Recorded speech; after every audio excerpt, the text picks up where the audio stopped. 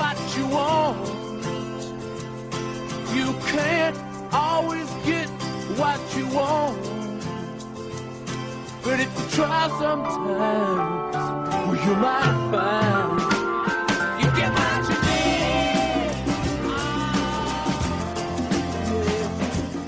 need. Welcome to Visionaries. I'm John Lobel, your host. You'll find us here every Monday at 10 a.m. if you're in New York or the East Coast, or whatever time it is where you are, on prn.fm, and you'll find our back shows on visionaries.podbean.com, and two of those now, of those back shows, are with the cultural critic John David Ebert. John, you there?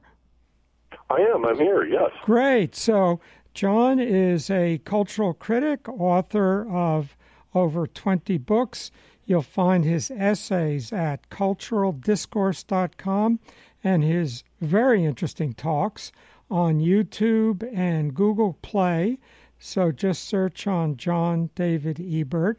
And 2 weeks ago, John and I were talking about postmodern French thinkers. It's kind of hard to classify them. Sometimes we say post-structuralists, but John was making the point that they are actually, two of them are actually structuralists. So anyway, we were talking about Lacan, Foucault, Deleuze, and Derrida.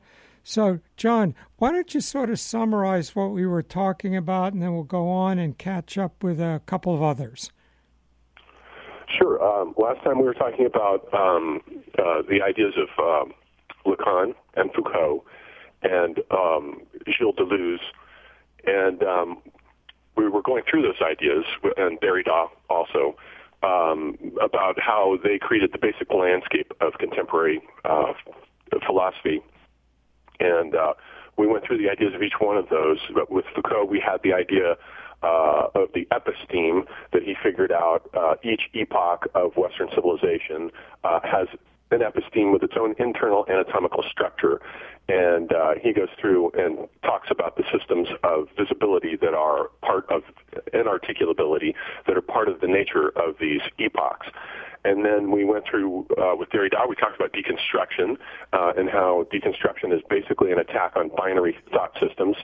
Derrida is very fond of showing how in the logocentric tradition of the West, metaphysical thought systems have been erected out of binary energies. You get a pair of opposites, such as the opposition between speech and writing, for instance. One tends to be privileged over the other, and then he shows, as speech has been privileged because of the metaphysics of presence over writing. Writing is seen as a dead supplement to speech.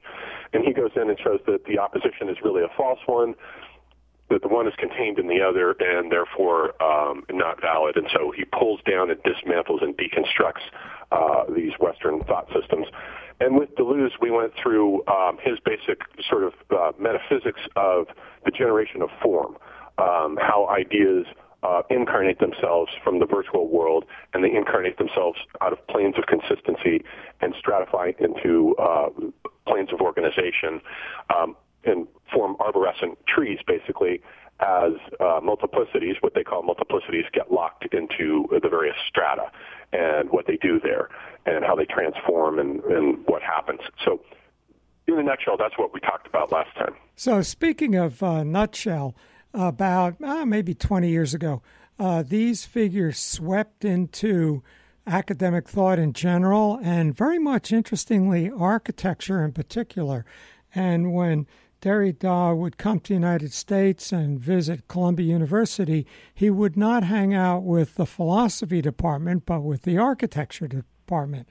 And architecture, at that time, trying to become very pretentious and being into theory, they started in the late 60s with de Saussure, and then so they were all into semiology and trying to distinguish between semantics and syntactics. And this is where I first began to notice herd mentality. So I would say to my semiological oriented colleagues, this isn't going to get you anywhere in architecture. Why aren't you looking at Merleau-Ponty? And they would say, well, no, we have to, now they're all into Merleau-Ponty. But so these poor architects, the stuff comes sweeping in. And fortunately, there were 2 series of books. I'm forgetting the titles and publishers, but they were tiny little books, maybe 80 or 100 pages, small format, and they were graphic.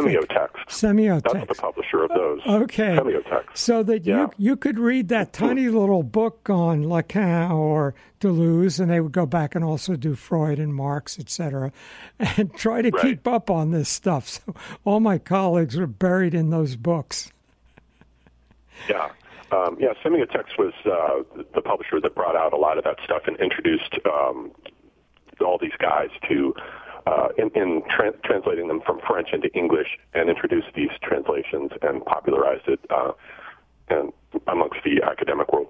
One of the scandals, as I recall, was that the translation that a double negative in English is a positive. But in French, a double negative is an emphasized negative. And so all the translations at Derrida had everything exactly opposite of what he was saying. So when challenged with that, the response was, it doesn't matter. The point is to be pretentious, not to know what you're talking about. Not to know what you're talking about, yeah. Well, I think knowing what you're talking about does actually help. Well, that's why we're doing these. It does for me. Great. That's why we're doing these shows. And we're trying to sort through all this. Yeah. So, John, we got through those thinkers 2 weeks ago, and now we want to pick up on a couple of more and maybe try to round this out a bit. So, whom else should we be familiar with? Well, we should probably talk about Jean Baudrillard. Okay. The ideas of Jean Baudrillard. I think that, in a way, he was an outsider amongst this group. He was probably closer to sociology and also the arts like photography, and he was kind of an amateur photographer as well. But he and his ideas were very influential on. They were influential in the art world, in the world of contemporary art in particular, and also in film. The movie The Matrix, for instance, makes reference to him because he came up with this idea of what he calls hyperreality, and he says that hyperreality is what is happening right now. The West is liquidating all of its values, and it's descending into a nihilism where it's transforming the world by duplicating it. So everything is being duplicated. The world is being replaced by what he calls the simulacrum. And so this is his famous 1981 book, Simulacra and Simulation, which I would recommend if anyone wants to read him to start with that book. It's very beautifully written. And it goes into this idea that we're replacing the world and liquidating our values, and we can't tell the difference anymore. Everything is artificial, whether something is real or not. We can't tell. Did Michael Jackson really die? There's this strange sense, if I'm gambling in Las Vegas, am I really losing all that money, or is it just part of the game? There's this haunting sense of irreality about everything. We're never quite sure anymore what's real and what isn't. And he was the guy who went into the architecture of all this and talked about how the West is replacing the real with the hyper-real, which is more real than the real. And we prefer the hyper-real. If you want to go to see the cave of Lascaux, you can't. You have to go to the simulacrum. There's a fake cave of Lascaux that's built that you have to go, and you see that. But we prefer the fake anyway, especially Americans do. And so he wrote this book, too, on America in 1986, where he came over and he visited America, and he liked it a lot, and he wrote about it, and he said, the thing about America that makes it great is precisely the things that other people deride it for. It's roller coasters, it's theme park cities, it's Disneyland, it's movie stars. Those are all the things that are great about America, not its insipid wines or its gigantic museums where they try to stuff everything into one place. What's great about America is precisely this sense for the hyper-real, that everything is a kind of a game. And he liked America quite a bit. I know some of these guys tend to deride it, but but he liked America a lot. And so that's another good book to start with for Baudrillard, is his book on America. It's very easy reading compared to some of his other stuff, whereas Simulacra and Simulation is a difficult, it might be a difficult go at first, but America is excellent. Cool. Now, does this Simulacrum relate to our going to Disney World and being in Main Street, or going to Las Vegas, a Venetian hotel, and their gondolas and canals? Is that what we mean by this simulacrum? Yes, exactly right. That's it. Yep. Cool. So why go to why go to Venice and deal with the expensive hotels when you can just go to the fake Venice in Las Vegas? Right, exactly. That's it. We're replacing reality. So he has these books with titles like "The Gulf War Did Not Take Place," for instance, which is, of course, it did take place, but what he means is that it was, as it was taking place, it was being replaced by the media to such a degree. I mean, it was the first sort of cable war. It was televised on CNN, and this is the first Gulf War back in the 90s. And it was so hyper mediatized that what we got was entertainment instead of a war. And so that's what he means when he says these puzzling things like the Gulf War did not take place. You have to understand what he means by that. There's a sense of being trapped in this gigantic Truman Show style dome, and the Truman Show, he references it quite a bit as being the work of art that really best captures the epoch that we're living in, where there's always a sense of paranoia. You're never quite sure what's real and what isn't, and so he's the great critic of hyperreality. And he makes the point too that we always prefer the hyperreal. If we saw real dinosaurs, for instance, they would be a disappointment to us. We would prefer the dinosaurs of Jurassic Park. We want the hyperreal, and that's the thing that is more interesting. It's more real than the real. So that's Baudrillard. So just to cover a few points here, for our listeners who might not be familiar with The Truman Show, could you describe what that movie was about?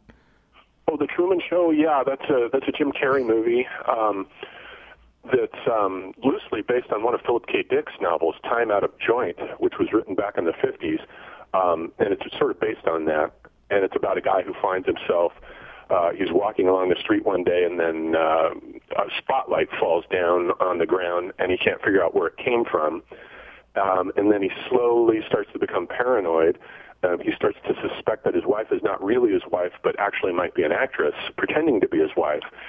And more he gets the sense that people are watching him. He starts finding cameras everywhere, and he starts getting more and more paranoid. But of course, he isn't paranoid. He's actually a metanoid. He's figuring out that he is being observed, that he's being watched. And then he gradually punctures through this hyperreality to get behind the stage set where he meets the producer, who's played by Ed Harris, and he's sort of a god figure. And he tells him, you're an experiment. You're the first person that we've ever filmed from the day of his birth on and televised it as a TV show. And so Baudrillard says that perfectly encapsulates the kind of bizarre reality that we're living in now. Now that we've liquidated all of our values, there isn't any.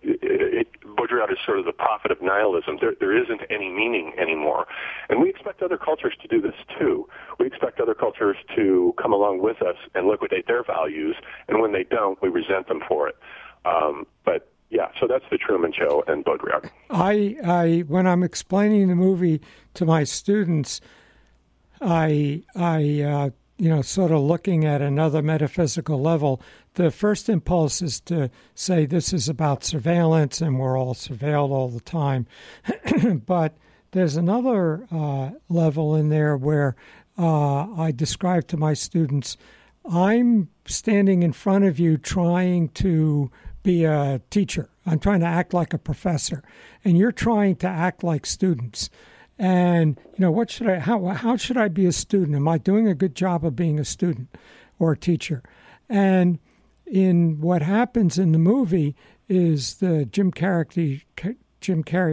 Truman character says, I don't want to act this anymore. I want to be the real, genuine me. I want to break out of this role and see who I really am, which I guess our world is not too interested in letting us do anymore. Right. Yeah, it's the subject breaking out there at the end. It's the Western metaphysical self, which is really probably the most aggressive self idea that any civilization has ever produced. Ours is incredibly aggressive.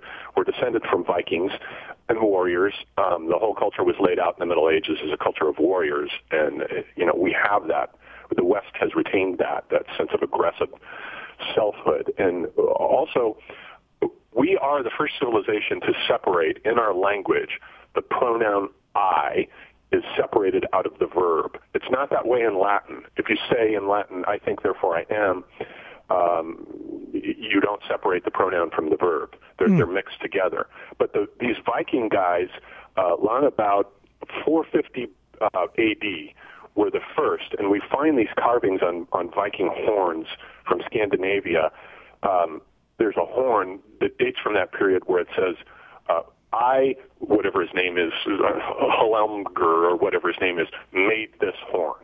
And it specifically says, I made this horn. So somebody thought enough of it to not only inscribe it, but to insist that it was me who made this horn. And that's the West right there. That's the birth of the West with that Viking horn and the inscription with the pronoun there, the I. That's the Western transcendental self that begins to emerge.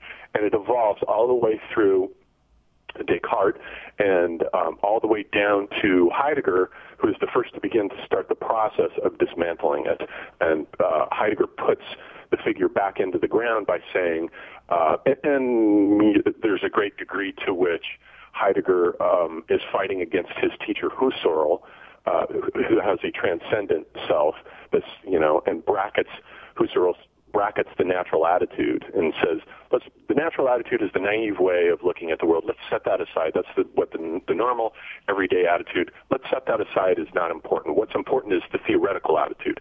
But Heidegger comes along and turns that upside down. He says, no, it's precisely the natural attitude that is the philosophical attitude, because the natural attitude is Dasein. It means you already are engaged in a world doing something, and you already have a pre-philosophical understanding of what it is that you're doing. So you're already engaged in being in the world as a self, but you're in a world. And so Heidegger sort of puts the figure of the self back into the ground. Interestingly, he's doing this at the same time that during World War I, camouflage is being invented. And camouflage is precisely the process of setting a figure back into a ground so that when you're looking down from the air, you can't see the figure anymore. It's blended back into the landscape. And Heidegger is doing the same exact thing in philosophy with being in time and his idea of the self being engaged in the world. It's always self plus world for Heidegger. And that, though, begins the process of dismantling the self, where the French picked this up, and they are the ones who deconstruct the self and pull it apart and say, well, there is no self. Foucault says there's no self. He announces the death of man, and man, he says, the idea of man was a creation of the classical age of the 17th century, 17th and 18th century, and it was created by these institutions. And the institutions created the self through inscribing the self, through all this paperwork and documentation. That's the self, and it's totally a fiction. And so Foucault deconstructs it, and then these other guys come along and they deconstruct it as well. So before we go on further, let's just review that and say, describe again, what is this emerged self? And obviously it doesn't disappear. What happens to it when it's re-engaged with its environment? In other words, obviously, even as let's say, an Enlightenment Westerner, I would say, yes, there's me, and then I see my environment. But how is it different when you've deconstructed the self? Let me understand the question. So how is it different when you deconstruct it? What is the result? Well, I think I see what you're saying. The difference is it undermines any pretense to metaphysical authority. So it undermines that, and it puts the individual back into a group kind of consciousness where, let's say, Deleuze says there is no self, there's only a subject of enunciation who is embedded in a sign regime and is part of an assemblage, a collective assemblage of enunciation. And that puts the self back in with the group. And so you realize that you're part of an episteme that has structured your epoch, where these ideas can no longer pretend to metaphysical certainty, and therefore it sort of undermines the great man, let's say the Joseph Campbell or the Lewis Mumford, who has this pretense to metaphysical authority and goes through and produces these master narratives that are these encyclopedic visions of culture and hands them down to us like Moses coming down from the mountain and gives us a sense of, here are the tablets that made civilization, and they have come from me. You know, I've gone to the top of the mountain and come back down, and this is what I've brought to you. And so the problem with that is that it gets tied up with master narratives and colonialization and enforced doctrines, and all of that is what these guys are trying to dismantle. The French are very anti-authoritarian, and so they're going into the West and trying to pull apart and dismantle any sense of authority. I mean, there's really a battle here with the father, with the French. I think that there's a lot of Freudian stuff going on, and it's the battle with the father, and that's what. Anyways, that's the way I see it. So I got a question for you. I'm sort of familiar with and comfortable with some of these ideas from decades of Buddhist studies and some studies of Taoism and Chinese culture. Do these French thinkers make reference to these to Indian or Buddhist or Chinese thought? No, I mean that's something that is completely missing from French thought. Is any kind of looking at other civilizations and comparing their ideas to ours. I mean, they just it's very Eurocentric. That's one thing you won't get from these guys, and they don't pay attention to other cultures. They don't follow them. And I think there's a sense that they regard it as colonialist. It's, you're taking these ideas and being a dominant oppressor figure and stealing ideas from these cultures and passing them off as, here's what, the white man who goes in, pulls the ideas out of an Aboriginal culture or another culture, the cultural other, and says, here's what it is. These are these ideas that I have stolen from this culture.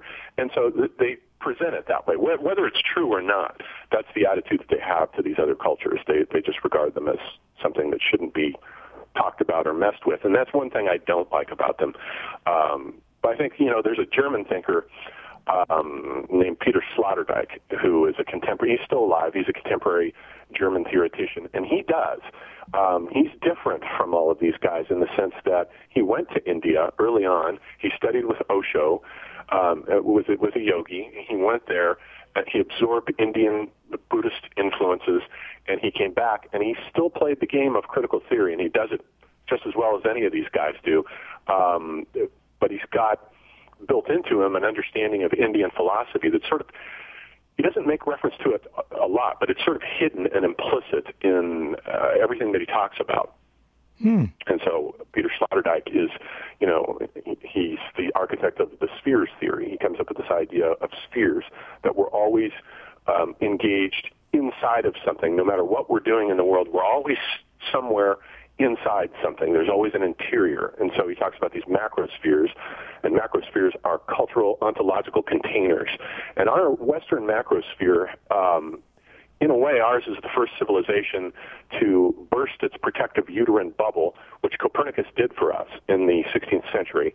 1543, he publishes his work and shatters the macrosphere by decentering the Earth and putting it around the sun into orbit. And then the protective shell that was encasing us was ruptured and disappeared. And then so all of a sudden, and you see this in the art, because the art is always enclosed. All of medieval art takes place inside of a world interior, a comforting uterine dome of cosmic spheres with God and angels watching over us. Everything is very comforting, and it's a kind of metaphysical immunology. Metaphysics, Sloterdijk says, is applied immunology. And then you see the rupture happen in Dutch art. Suddenly in Dutch art of the 17th century, the sky becomes this enormous, overwhelming presence. It takes up 3/4 of the canvas of the average Dutch painting, and suddenly it's a revelation, this idea that Spengler talks about of infinite space that is the result of the collapse of the Western macrosphere. But the discovery of infinite space does eventually lead to the various crises of the self and existentialism, Kierkegaard's fear and trembling, and all of that comes out of this anxiety of losing a world sphere that protects us. With Heidegger, for the first time, the self is thrown into the world out in the open, unprotected, and anxiety becomes the baseline norm for consciousness as the result of that. We're a very nervous civilization.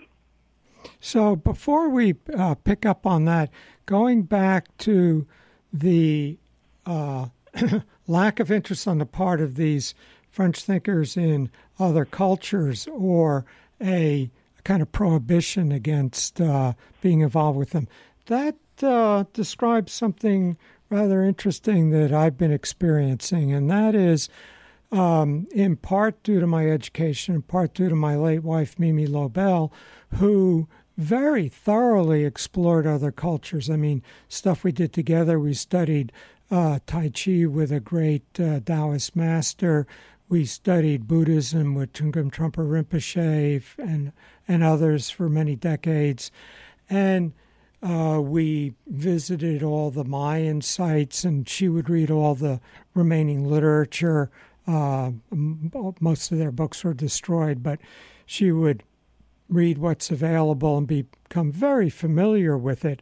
And I've been teaching a course. We have a course where I teach in non-Western architecture.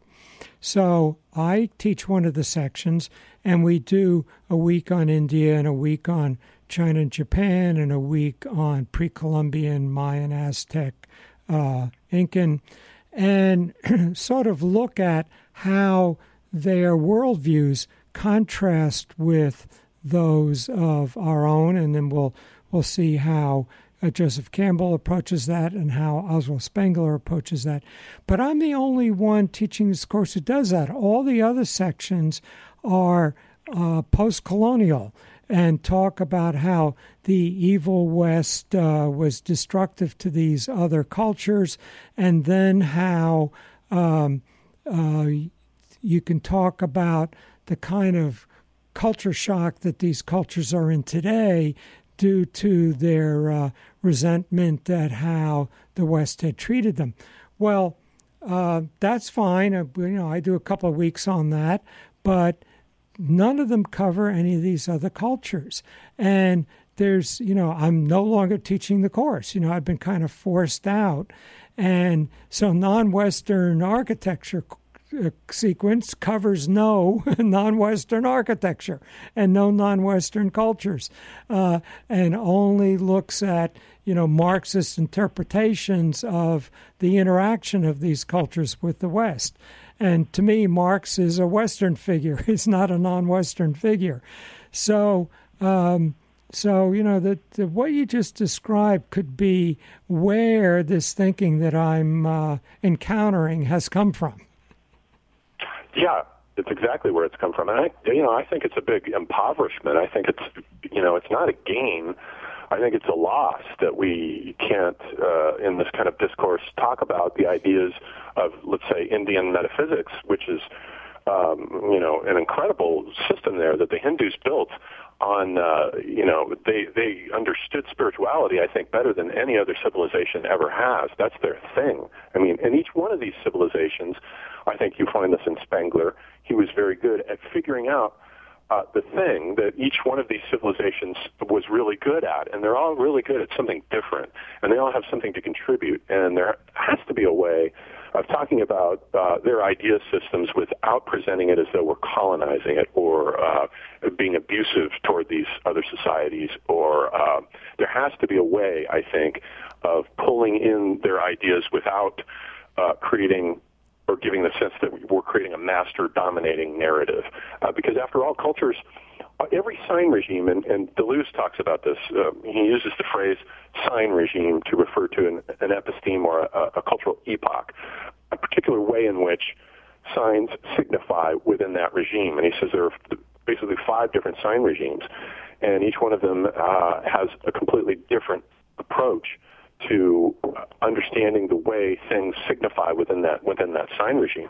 There's a pre-signifying sign regime, which he identifies with the tribal world, and then there's a signifying sign regime, which he identifies with the world of the despot, which is basically the Bronze Age king who is basically paranoid and has this sense of power that is enforced through that particular sign regime. And then there's a counter-signifying sign regime that's associated with the nomads. The nomads are always against civilization, and they occupy what he calls smooth space. And they're used to roving and roaming across this smooth space, and they encounter the signifying sign regimes of cities which occupy striated space, what Deleuze and Guattari call striated space, which is space that has been coded, where all the flows within that system have been coded and checked, and there's all these bridges and roads and checkpoints and counterbalances and so forth. And the nomad simply wants to move across this space, and he encounters the striated space of the signifying world of these cities as an obstacle. And essentially that's what it is. And there's conflict there. And then there's the post-signifying sign regime, which he identifies with the Hebrew world. The post-signifying sign regime is the world of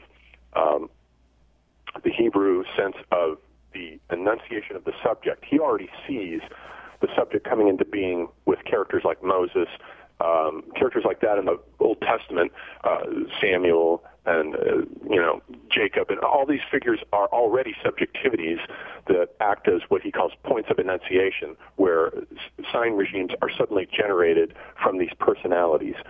And so what is this? Asignifying sign regime, which is simply the dismantling of these sign regimes out on a plane of consistency. The plane of consistency is their sort of metaphysical heterotopia, to use one of Foucault's terms. A heterotopia is a space of otherness where signs exist in some strange way. So stop a sec. Basic sign regimes have been built by, and here's the point that I wanted to make, sure, is that those basic sign regimes have been built by colliding with each other.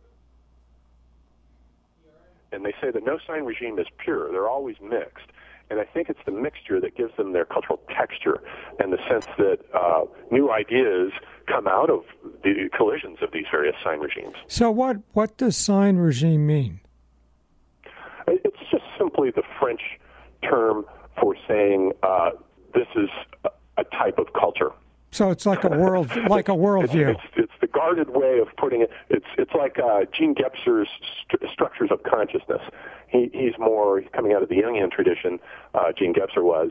He was a Swiss thinker who put out a book called The Ever-Present Origin in 1949, and he lived in Switzerland and wrote this book talking about how the evolution of history has been based on the emergence of these structures of consciousness, the archaic consciousness, the magical consciousness structure, which has an internal structural anatomy to it that's very similar to what Foucault does with his epistemes.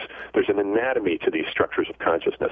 Then the mythical consciousness comes along with the high civilizations, and then the rational consciousness structure, or the mental consciousness structure that the West, starting with the Greeks, built up on top of these earlier consciousness structures, and then finally with in the middle of the 19th century with the mutation that he saw at precisely the point where Oswald Spengler says, no, in the middle of the 19th century, the West started to decline and fall apart because it lost its sense of what it was doing and began to dismantle it with the appearance, and you start seeing this with the appearance of aperspectivity in painting, where perspectival space, which was the West's great creation in the Renaissance, is dismantled and pulled apart by the French painters like Manet and Monet and the Impressionists, Cézanne. These are the guys who dismantle the Western sense of space and they flatten it out into a two-dimensional sign regime, basically what Gebser calls the integral consciousness structure. And he doesn't see it as a decline at all. He sees it as a mutation into a different kind of thought space that relativizes all the other consciousness structures, including the mental consciousness structure, which sees everything from the point of view of a subject, of a transcendent subject. That gets relativized. And all of these earlier consciousness structures for Gene Gebser are relativized in the integral consciousness structure, which is integral because it takes them up and integrates them into a space-free, time-free realm that is diaphanous or transparent to transcendent energies that are coming through. And so you get the sense of the luminosity of modern art as this discovery of aperspectivity and moving into this integral consciousness structure that Gebser saw as a mutation. Basically, what Gebser's talking about as structures of consciousness is the same thing that Deleuze is talking about as sign regimes. It's just a different way of putting it. Cool. So, and again, what are Deleuze's key sign regimes? The pre-signifying sign regime, which is the tribal world, basically, that corresponds to Jean Gebser's magical consciousness structure almost exactly. They both refer to the tribal world. And the signifying sign regime, and that just simply refers to the advent of kings and the state, and they call the state an apparatus of capture because it codes all the flows and captures them. The state is an apparatus of capture, and it's a signifying regime that's inherently paranoid. And then the counter-signifying regime is the world of the nomads, and they're counter-signifying because they're always at odds with the signifying regime. And then the post-signifying regime, which is associated with the Hebrews. And that comes in with the whole biblical world. And then there's the asignifying, which is just simply the plane of consistency where these things it's kind of a junk heap where they get dismantled. So those are the 5 basic sign regimes of Deleuze. Cool. So now we've got one more thinker we wanted to cover, or maybe more than one. So tell us who Virilio is. Yeah, Paul Virilio, yeah, absolutely. He's one of my favorite thinkers. He's really brilliant. He developed, he comes out of this group as a kind of an outsider. He's coming, again, like Baudrillard, he was also an outsider, but he began as an artist, and I think he came out of the world of art and architecture, and is very much an outsider. He's the only one of these guys who isn't a Marxist and is a Christian, basically, even though those ideas you don't really get the sense that he's Christian when you're reading him, but he is. And he came up with dromology, and the concept of dromology comes from the Greek word dromos, which refers to speed, and so the dromosphere is the realm of the moment the foot leaves the ground and you get on a camel or an onager or a horse, you're in the dromosphere. That's the primitive archaic dromosphere, but he sees history as a process of acceleration of the dromosphere, where putting the body in motion through space has gotten more and more developed and has accelerated more and more, and has gotten faster and faster. But he says that the problem with the dromosphere is that it generates accidents, and he says that with every new invention within the dromosphere, let's say the invention of the train, brings a new kind of accident into being that's implicit within that technology. The train brings about the accident of derailment, and it's inherent to the nature of the dromosphere that it will bring these accidents about. The plane, the invention of flying, brings with it the crash, as in the myth of Daedalus, which takes that into account. The myth of Daedalus and Icarus putting wings on and then flying through the air, and then Icarus falling, already tells you it brings the plane crash into being along with flight. I mean, it's perfectly encoded in that myth. And so Virilio has this idea that every one of these technologies of motion through the dromosphere brings an accident about with it, and that we're heading eventually for a global accident. He thinks that we've laid the conditions out for the first time in history for the possible occurrence of a global accident. And he's vague he doesn't specify what the nature of the accident will be, but the putting of the planet inside of the dromosphere, so that the entire planet now is encased in a dromosphere, lays the conditions for what he thinks will occur as a global accident. And so those are Virilio's ideas, briefly. Wow. So we've got a little time left. Have you synthesized these in your own thought? Is there a way you would, organize and categorize them? Are you asking about the influence of these thinkers on my work? Yeah, in other words, you've described these. Are any of them you think off the wall or really are useful? How would you organize, categorize? I find them, Yeah, I mean, I find them very useful, and Virilio's work in particular inspired my book, The Age of Catastrophe, because when I was reading him, he'll make reference to particular catastrophes. He'll talk about briefly about the sinking of the Titanic, let's say, or the Bhopal accident that happened in India in the 80s, where poison gas was leaked out and injured thousands of people. And he'll mention these accidents, but for me, I'd be reading him and I'd think, well, why doesn't he talk about these individual accidents in detail?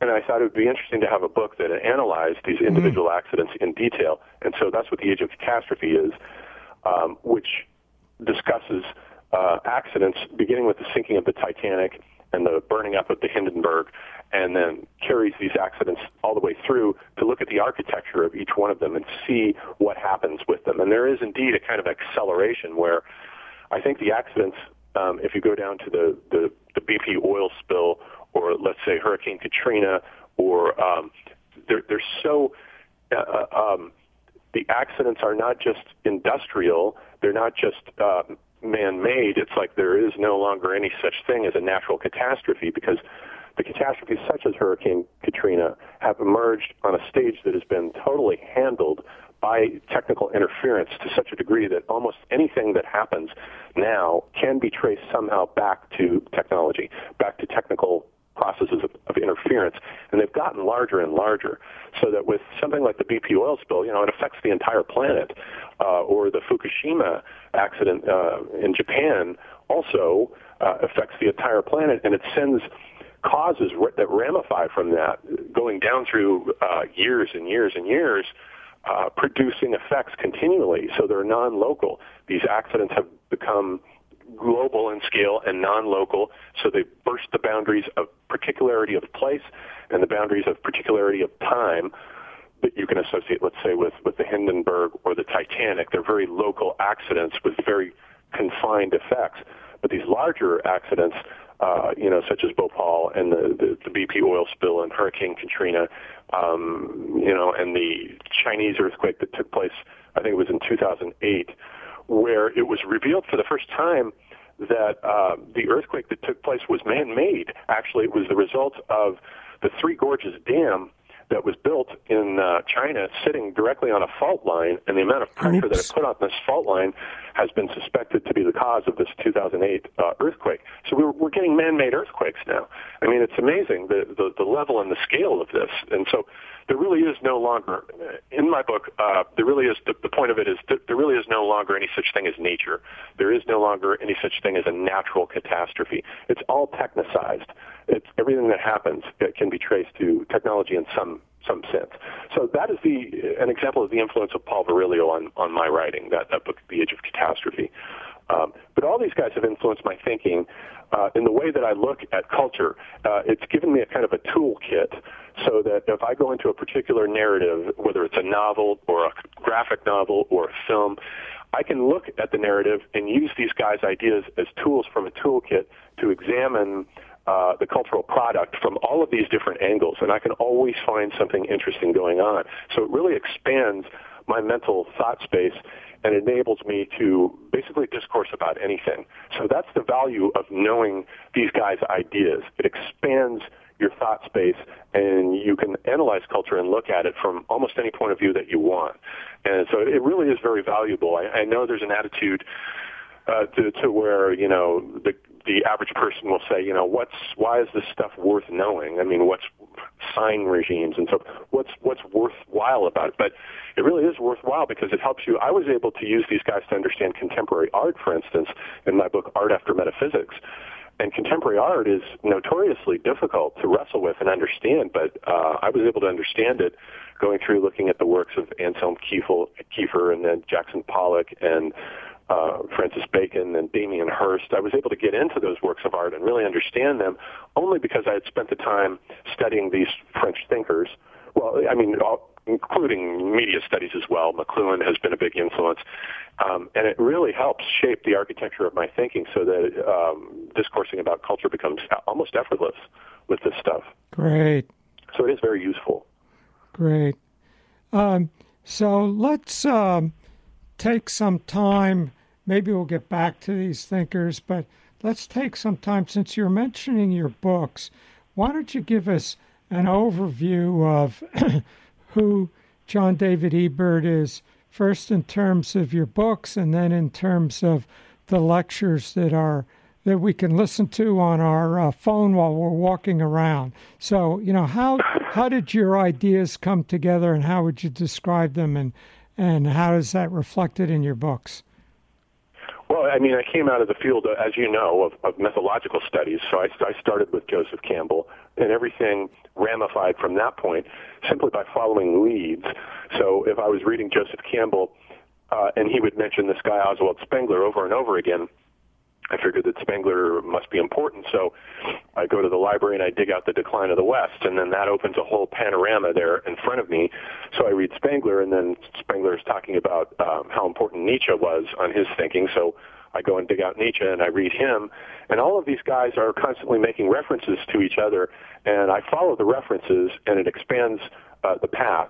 So I came out of the field of religious studies, mythological studies, and so my early books like Celluloid Heroes and Mechanical Dragons are mostly applications of comparative mythology to contemporary popular culture. So I started off doing that.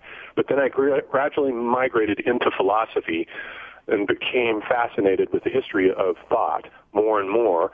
And as I did that, the books changed, the nature of the books changed, and then I started writing books about contemporary problems such as the new media invasion, which is a book that I wrote about that takes a look at this, it's kind of a stress reaction response to the suddenness of the new media invasion that took place with the unleashing of the Internet in 1995 and the compatibility of the Internet with every gadget suddenly created a whole new landscape that liquidated all of these things like bookstores started closing and record stores started closing.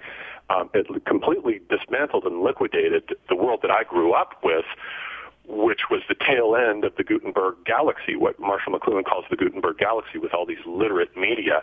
And I watched this electronic invasion melt this world down. And it was a little scary waking up every day and seeing, Gourmet Magazine is gone. Premier Magazine is gone. Virgin Records is closing. Tower Records is gone. And I became a bit alarmed by all of this. And well, so I characterized it that hit you personally, right? I mean, you used to work in a used bookstore.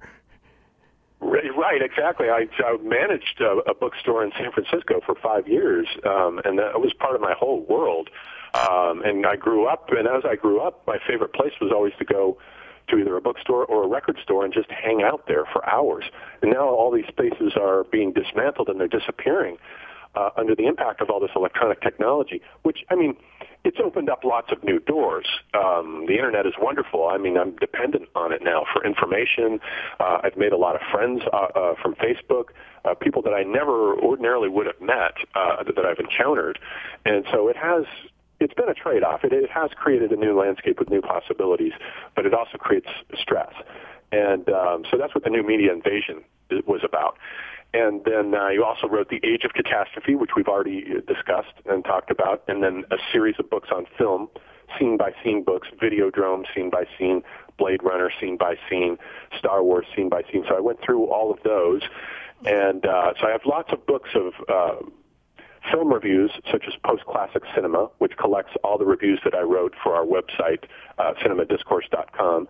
And then all the book reviews that I wrote on Amazon, I gathered together into a book called Texts, Collected Book Reviews. And so those are all in there. And I also put out Gods and Heroes of the Media Age, which studies the origins of the pop cultural superhero, that sort of Conan the Barbarian and Tarzan and James Bond, characters like that. So I went through and the landscape of pop culture and was talking about those figures and heroes. And then I put out a book on graphic novels, too, called Giant Humans, Tiny Worlds, which analyzes graphic novels using all of these philosophical ideas that we've been talking about. And so it's been quite a romp, going through all of this culture with all of these ideas and putting all of this stuff out. And then I have the videos and talks that are available on YouTube. And those came about simply because when I was trying to understand Heidegger, way back, I got frustrated because it was so difficult, and I went onto YouTube and I thought, surely there must be somebody on here talking about Heidegger that would help me understand it, and there was nothing. So I created these YouTube videos as a means to help people get into these texts and to understand them, because there just wasn't anybody there doing it. So I went thinker by thinker. I've got videos on Heidegger and Deleuze and Guattari and Alain Badiou and all of these guys, Foucault. They're all on there for free to try to help people understand these guys and get into their thought systems and make it easier for them to read. And so that's how the YouTube videos came about. Great. So who is Alain Badiou? Oh, Alain Badiou, he's still alive. He's sort of the second generation of these postmodern French thinkers, and he came up with the idea of the event ontology. And, of course, Heidegger talks about the event, but Alain Badiou has this idea where he's trying to retrieve the subject, actually, and he differs from these other French thinkers in that he wants to retain the subject. And so he came up with this idea that the subject is something that comes into being as the result of fidelity to a truth event. And he says that a truth event takes place in 4 different domains: science, art, politics, and love, the amorous world. All of these various spheres have come into being through truth events. And let's say a truth event is any kind of an event that creates culture, basically. Galileo in the sciences created the scientific truth event that brought us modern science. Haydn in classical music is a truth event that happened there that created the landscape of contemporary classical music and so forth. Abelard and Heloise in the sphere of love represent a truth event in that sphere. And what happens is that the subject comes into being through fidelity to a truth event. And the subject is faithful to, has a truth event and is faithful to it, and through fidelity to that and pursuing it, basically this is the French way of saying following your bliss. What Joseph Campbell used to talk about following your bliss is being faithful to a truth event and not betraying it no matter what happens. And it renames, a truth event comes into a situation and it renames everything within that situation. So you get a new vocabulary, and everything within that situation, whether it's a cultural situation or an amorous one or what have you, creates new signifiers that name that system and give it new codes. And through that, the subject comes into being through the process of generating this truth event. And so that's Alain Badiou. So let's take advantage of that to ask the following question.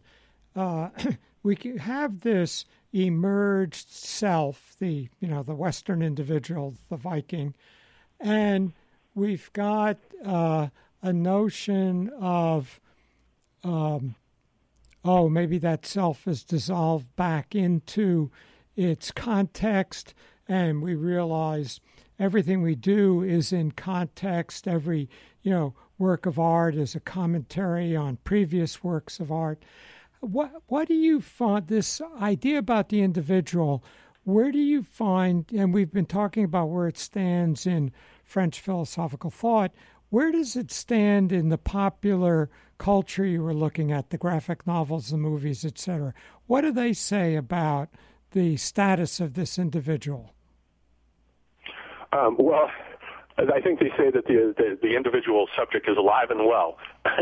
In popular narratives, that subjectivity is very intense and aggressive, and it manifests itself through, the various avatars, like I was mentioning about popular culture, that come into being, starting with, let's say, Tarzan in 1912, that comes out of Pulp Fiction, and also Zorro a year or two later comes out of the realm of Pulp Fiction, and then migrates into comic books with Flash Gordon, and then migrates into the dime store paperback novel with characters like James Bond, and so forth. And Conan the Barbarian also comes out of Pulp Fiction.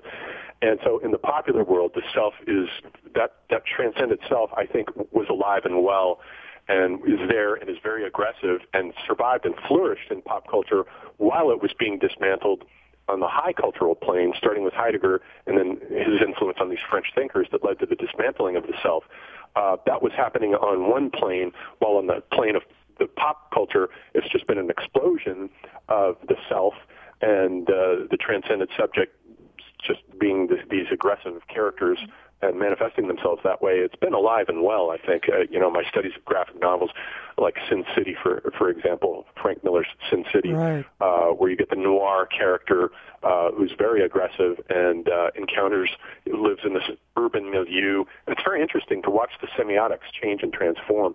But pop culture has managed to retrieve the mythical consciousness structure and keep it alive and well, even while it was being dismantled on the plane of French thought. Well, that was my impression as well. And in discussing this, I'll often quote Raymond Chandler, The Simple Art of Murder.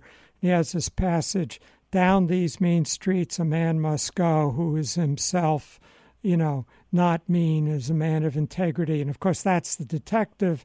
And then that's every movie from John Wayne or Shane or James Bond and then we got a female one with Salt and with some of the Scarlett Johansson movies.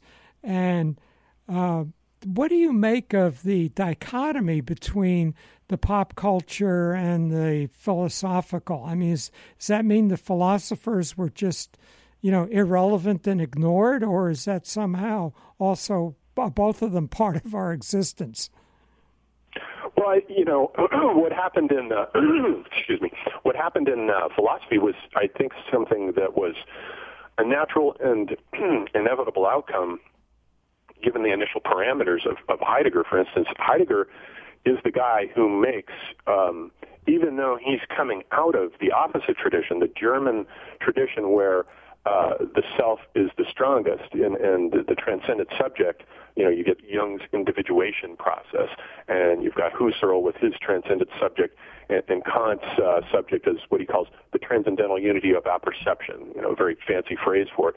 But the German tradition has really been a very strong tradition that has carried on the self, and Heidegger comes in at the tail end of that and begins the process, ironically, of dismantling the self and then passing it along to French thought. And then after World War II is over, the French come along and inherit these initial parameters set up by Heidegger, and they just take it and run with it, and it goes a logical course on its own, entirely independently from what's going on in pop culture. And I think pop culture, there's a certain wonderful naivete about it, where it preserves what Gene Gebser called the magical and the mythical consciousness structures, where they're alive and well. And you can see one of the reasons why I was attracted to popular culture is you can see myths forming out of this sort of magma, this cultural magma of popularity, with all of these characters and heroes and narratives. And myth is alive and well in the world of graphic novels and science fiction and horror and fantasy. All of that stuff has carried on the mythical tradition,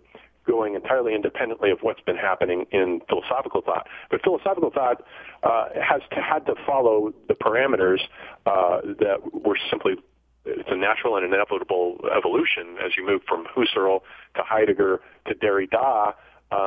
Each thing seems to follow in a logical sequence, and it had to go the way that it went. But I mean, with these other philosophers like Slavoj Žižek and Alain Badiou, they're trying to rescue the self and bring the subject back in, which means I think that it will survive the French attempt to deconstruct it. I mean, these French thinkers are even coming up with ideas about the self within French thought. It's not just German thinkers like Peter Sloterdijk, for instance, or the Slovenian thinker Slavoj Žižek. So, John, they are rescuing the self, and it is surviving, and it will survive. And Slavoj Žižek has a wonderful attitude toward all. Let's go on with that with another show. We got to wrap up. So we've been talking with John David Ebert. John, thank you. Thank you. It's been a real pleasure, John. Yeah, well, listen, we're right in the middle of some great ideas here, so let's do this again. This is John Lobel with Visionaries here on prn.fm every Monday, and we've been talking with John David Ebert. So go to YouTube and catch his lectures, and go to Amazon and buy his books. So, John, thank you.